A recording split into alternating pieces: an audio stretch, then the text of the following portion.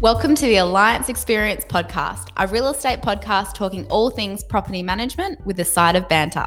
Your hosts are Sam Riley and myself, Kelly Johnson. Welcome back to the Alliance Experience podcast, episode 22. And today I bring with me two special guests to talk about the real estate market. So I want to welcome Claire Bartlett. Welcome to the podcast. Thank you, Kelly. I'm so glad you could join us. So, Claire, tell us about yourself, how long you've been in real estate, what you love about real estate. Just go for gold. Lovely. I have been in real estate now for just over 10 years from when I moved from the UK.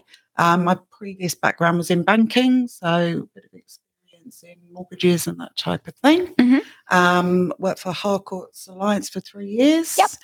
Love chatting with buyers and sellers. And just generally enjoy Love real estate. The areas that I sell in. Yeah. So what's your main area that you focus on? Like, obviously you'll sell all over Perth for people, but what's your main area? So my core areas are that far northern corridor, Mm-hmm. Alkimos, Eglinton being the main areas. You are like a superstar within that area. You don't have to be humble here. Oh, I love the areas, and so I do the best I can to promote those areas. What a humble real estate agent. Oh. Now, we're also joined by Courtney. So Courtney makes up Team Bartlett. So you work with Claire. I do. Tell us about that. I joined Claire early this year. Mm-hmm. I started in real estate in 2012. Yep. I worked at a couple of different companies, but I came over to Harcourt's in 2017. Yeah. It's been here for a number of years, and became good friends with Claire. And then an opportunity came forward to join Claire's team. So you were previously your own independent sales rep. I was, yeah. How was it? What made you switch from being an independent rep to coming and forming part of a team? I worked on a team when I first started. Yep. So I was on a very active team for 6 years, Mm-hmm. and really love working alongside someone. Yeah. I think it's just makes the whole job more enjoyable. Mm-hmm. You can offer a high level of service. I did leave for a little while to expand my family. She had a baby Had girl. a little baby. And just from the angle that when I came back, I wanted to make sure that I could give the time that I've got as best as I can to the industry. I just felt it would be better to join someone who I know and trust and admire how they work. Yep. Claire is a very highly active agent in her areas, and she had reached a point where she needed the assistance and was at a point to expand her team, so the timing was perfect. So let's just, obviously we're going to talk about the real estate market today, but let's just focus on basically you getting a PA, because obviously you're a very successful agent and you didn't have a PA. No, I haven't had a PA. So how was it going from being like the one-stop shop doing everything to bringing Courtney on and making it work as a team? Yeah, I think for me, I got to a position where I was active enough to need someone to assist me in the background. Yep. So very much, I'm a control freak. So I very much like to manage my own business, and I am still the person who negotiates and works closely with sellers and buyers, but it just suited perfectly to bring Courtney in. Yeah. So you're obviously liking it. Love it. Have you found that you can give, like obviously you always gave good service, that's why you're successful, but do you feel like now you have more time to give the service being in a team? Yes, definitely. I've just expanded again and taken someone on to cover the administration, because that will allow Courtney more time to be able to support the sales that I'm doing. That's exciting. Look at you just kicking goals. Absolutely. Yeah. So let's talk about the market. As you said, you do a lot in Alkimos, Eglinton, you do Yanchep, you do Two Rocks. You're the go-to up there. Yep. So how is the market up there? How are you guys finding, let's do sellers first. How are sellers when you're appraising? Are they talking like they want really high prices because such and such down the road sold for big money? Or do people still take on your opinion when you're appraising? I think sellers are in the norm pretty understanding of where the market is now. It's obviously being talked about a lot on the radio and on the TV, so people do understand. Obviously, my job is to get the best price for them, but that doesn't necessarily mean coming to the market at a ridiculously high figure. The market is buoyant enough to be able to appreciate a good price, but also, understanding that the market's where it is. Yep. Definitely buyers are, in abundance at the moment. Yeah. So certainly, so long as the seller is realistic on price, then buyers will meet that market. Are you finding when you're both obviously dealing with buyers, do people still counter offer? Because I know there's obviously been a lot of talk, when a house comes on the market, agents say to the buyers, look, put your best offer forward, this is it. Do you still counter with people as much as we used to basically back in the day? I think that the confusion is that agents work in different ways. Yep. So my job is to explain to buyers when they come through homes exactly how I work. And so they come along for the ride and they understand that they do have an opportunity to come up with a better price. The majority of property at the moment sells in a multiple offer situation. Okay. And so from that point of view, it's important for, the seller to have more than one buyer interested, but equally for the buyer to understand how they can best achieve what they want to do and purchase the property. And is that all you dealing with the clientele at that point? When would you step in at some stage, Courtney? Listen, as Claire said, Claire's team is very much about Claire still handling and negotiating. What I try and do is obviously get in touch with all buyers that go through a property, because Claire will be at a property grand opening half an hour and see what, for example, yesterday, 40 to 45 groups. Through one house. Through one open. Obviously, and then over the course of that day and evening, Claire's working with everyone that's getting in touch with her. Yeah. So first thing on a Monday, I try and get in and just make the calls to everyone that's attended, just to make sure we give everyone the opportunity. Some buyers may not be aware of how fast-paced things can be, so we just want to make sure that we at least give them the courtesy of reaching out. So you'll call every person that's come through? Every person. See, that's good. If they don't answer, we send them a text message. Appreciate that Monday mornings are hard for people. Everyone's busy, so we try to do both and at least give, a lot of people just get back to us with a text and say, yes, could you call and let's discuss further, or no, listen, this wasn't for us, but could we jump on your database, because they know how busy we are. But yeah, I think it's just a case we want to make sure we're giving that service to not only sellers but to buyers, to make them not feel like they're not noticed or cared about, that they get an opportunity to come forward. We do also always go to at least one home open. So a lot of agents. So tell us about this. Yep. A lot of agents do sell off market. Yep. And obviously there's an abundance of Eastern States investors at the moment and buyers from the Eastern States and over in the UK as well. But I am a firm believer that everyone should have the opportunity to view the property if they can. So it will always go to one home open. That's also in the best interest of my seller.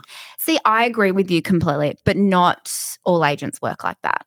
Absolutely. And I find that not all agents would even do the courtesy of calling buyers. So I find it really, really good that you guys do that, touching base with everyone that's come through.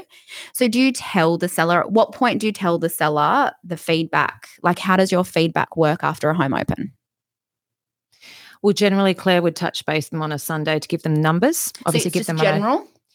I would say on a Sunday, yes, you would give them the amount of people that have walked through, how many have attended, because obviously all their details are taken. And then it's a case of I will log into our system and take down notes. It's actually interesting because I would say a number of years back when our market was a lot slower, people didn't answer their phones. Whereas I would say 8 out of 10 calls that I make get answered. And I'm calling from a number that they don't know. Yeah. But I think, and I have had a number of them comment, we never get calls. And this is what agents. I'm so used to. So I love this. This is great. So, so I take down the notes, and then obviously Claire's working actively with buyers who are already engaging and writing offers and speaking direct with the seller. And then I'll pass on all that feedback to Claire, and either we draw a report, which we can email, but Claire's always on the phone with her clients anyhow. Yeah, so that's just sort of like a second tier of feedback. So are you finding then with properties, it's busy with people wanting to own occupy or people looking up that way to invest? There is a real mix. Because they're newer suburbs, they definitely attract investors. Obviously, low maintenance, the block size is fairly small. So that means garden maintenance is low. Isn't really an issue. And particularly, as you would expect with any property, when you purchase it, might need to paint or anything like that. But when you're buying in a new area, those initial expenses are lower than you would They're not get in a big more maintenance. established, longer, an older area. So then how do you, when you're doing your offers and things like that, is it a lot of people over East? Is everything DocuSign with you guys now? Majority. First homeowners, I try my hardest to sit in front of. Yeah, because they don't that's understand. more because, it's just, making sure that people understand, whether that might be by conversation, but the market has moved to such that, if you're working in multiple offer situations, DocuSign works best for everyone, buyers, sellers, me included. Yeah, I agree. So then obviously is this the craziest market you've experienced within your career? It's the fastest paced market. Mm-hmm. Craziest. Look, I've worked through some very challenging markets, Mm-hmm. and this is challenging in a different way. I have sellers who, would come to the market in a heartbeat if I could find them the perfect property. To buy or to rent? To buy. Oh, okay. So some will default and move into the rental market because they can't find somewhere, but the majority don't even come to the market. So they're keen to sell, either downsize or upsize, but just because of the fact that there is no property available or they're going to be in a multiple offer situation, they have to take that leap risk and come to the market. In the meantime, Yeah. they might not find anything, and then I've sold their house. So there are different ways of working to avoid that happening. Yep. And it might be an extended settlement. It might be that I can work alongside you and we can move them into a rental property for 6 to 12 months while they make their decisions. So we work closely to make sure that we do the best by our buyers and sellers. And we work very closely together anyway. But just on that, like, I know you're obviously my biggest referrer, so you deal with the most investors. But I think as well, you're very good at educating your sellers and buyers, so they know that if they get to that point or if they need anything to do with renting, you do like the pre-education for me. So then when it comes to me, I'm already in on either side, which we appreciate. So then what about when you're pricing properties? Obviously, you are the area expert up there. And I know I'm talking me personally, when I'm pricing rentals, there's always other agents who overprice, whether they overprice to get the business or they overprice because they're stupidly thinking it's worth that. Do you ever find yourself in a situation where a seller comes to you and say you think the house is worth 600K and the seller goes, look, I want 7. What happens then if you're 50 or 100 grand apart on selling a property? I'm not a firm believer in using a particular price, particularly in this market. Yep. A range works better, both for buyers and sellers. They understand a bit more of where, the market is. So they're given a guide price. Yep. But in a buoyant market, a fixed price isn't necessarily the best idea. It is about just trying to educate sellers on the fact that I know the area well and that they understand that I'm working on their behalf. It's extremely important for me to also give the best for the areas I sell in. Yep. So I'm not an agent that will, force prices down once we've been on the market a week or so. Genuinely, I believe that even if I price it higher, it's a price I can achieve. Okay, so you're always confident with pricing. Definitely. And then what's both yours, Courtney, jump in, your take on when agents put properties on at offers? I hate it. Like, I'm obviously not a sales rep, so I'm just going to go. It's my podcast too. I can say what I want. I hate offers. It's like, when Ash and I were looking, it drives me nuts because you have no idea if you're in with a chance. But obviously you guys are more in the field. What's your take on offers? The feedback that I get when speaking to buyers that Claire's meeting and if they discuss pricing with me, they hate it. I think buyers already feel it's very much a seller's market. So buyers already feel a little bit out of their comfort zone. They're already nervous. They don't want to go into a home and feel stupid. If they've got a 600K budget and an agent puts offers knowing that it's not going to sell for under 700. A lot of agents assume that buyers should know, but not all of them do. No. They're not agents. If they're not actively watching the market or they're very new to the market, they could disregard a house that's in their price range and that seller's lost a buyer because they're too nervous to walk through and look silly or just feel out of the game.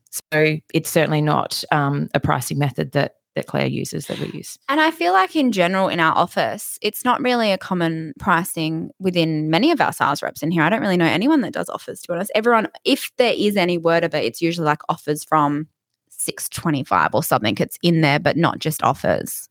If I've ever used offers, which as Courtney says, is extremely rare, I can't remember the last time they did it, then it would be with price guide. Yeah, so you've we'll still have given a price them. guide still on the advert. And it is, as Courtney's saying, it's extremely difficult for buyers to envisage where you're looking for price because there's so many different pricing structures. But more importantly, they don't want to feel stupid by either paying way too much or coming in with an offer that's way underneath. So, yeah. No, I get that. So then where do you predict the market? Obviously, there's a lot of talk about interest rates, fixed terms coming to it. You know, when people ask me, I have no idea, rental side. But both of your opinions, what do you think is going to happen in the next 12 months in the market? I think we're in an ever-evolving market at the moment. The increasing interest rates have really not affected our market, and that's purely because of the lack of property available. Yep. So buyers are paying what is required, so long as they can obviously afford it. With the WA government over recruiting in the UK recently, there's obviously going to be a huge number of new buyers and renters coming into the market. So I think that will continue to keep our market buoyant.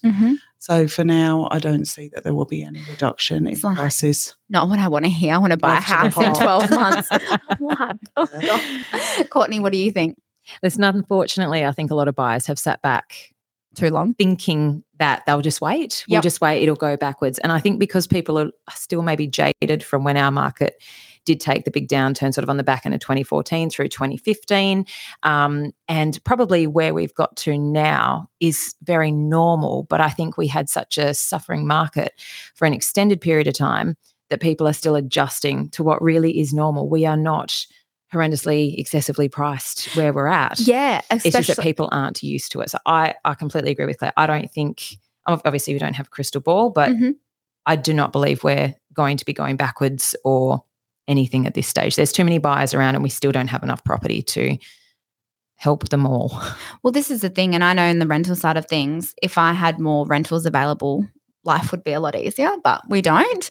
So it's just, like you said, it's just watching what happens and going from there. Yep, absolutely. Anything else you ladies would like to add to our podcast talking about the real estate market today? Not for me. It's been a pleasure. Well, thank you both for coming. I told you it wasn't too daunting. It wasn't. Will you be back? It wasn't. We leave unscathed. Yes. We will come back another time. Oh, thank you. Just for you. Well, thank you all for listening today, guys. Thanks for listening to another episode on the Alliance Experience. Don't forget to follow us on Insta, alliance.leasing.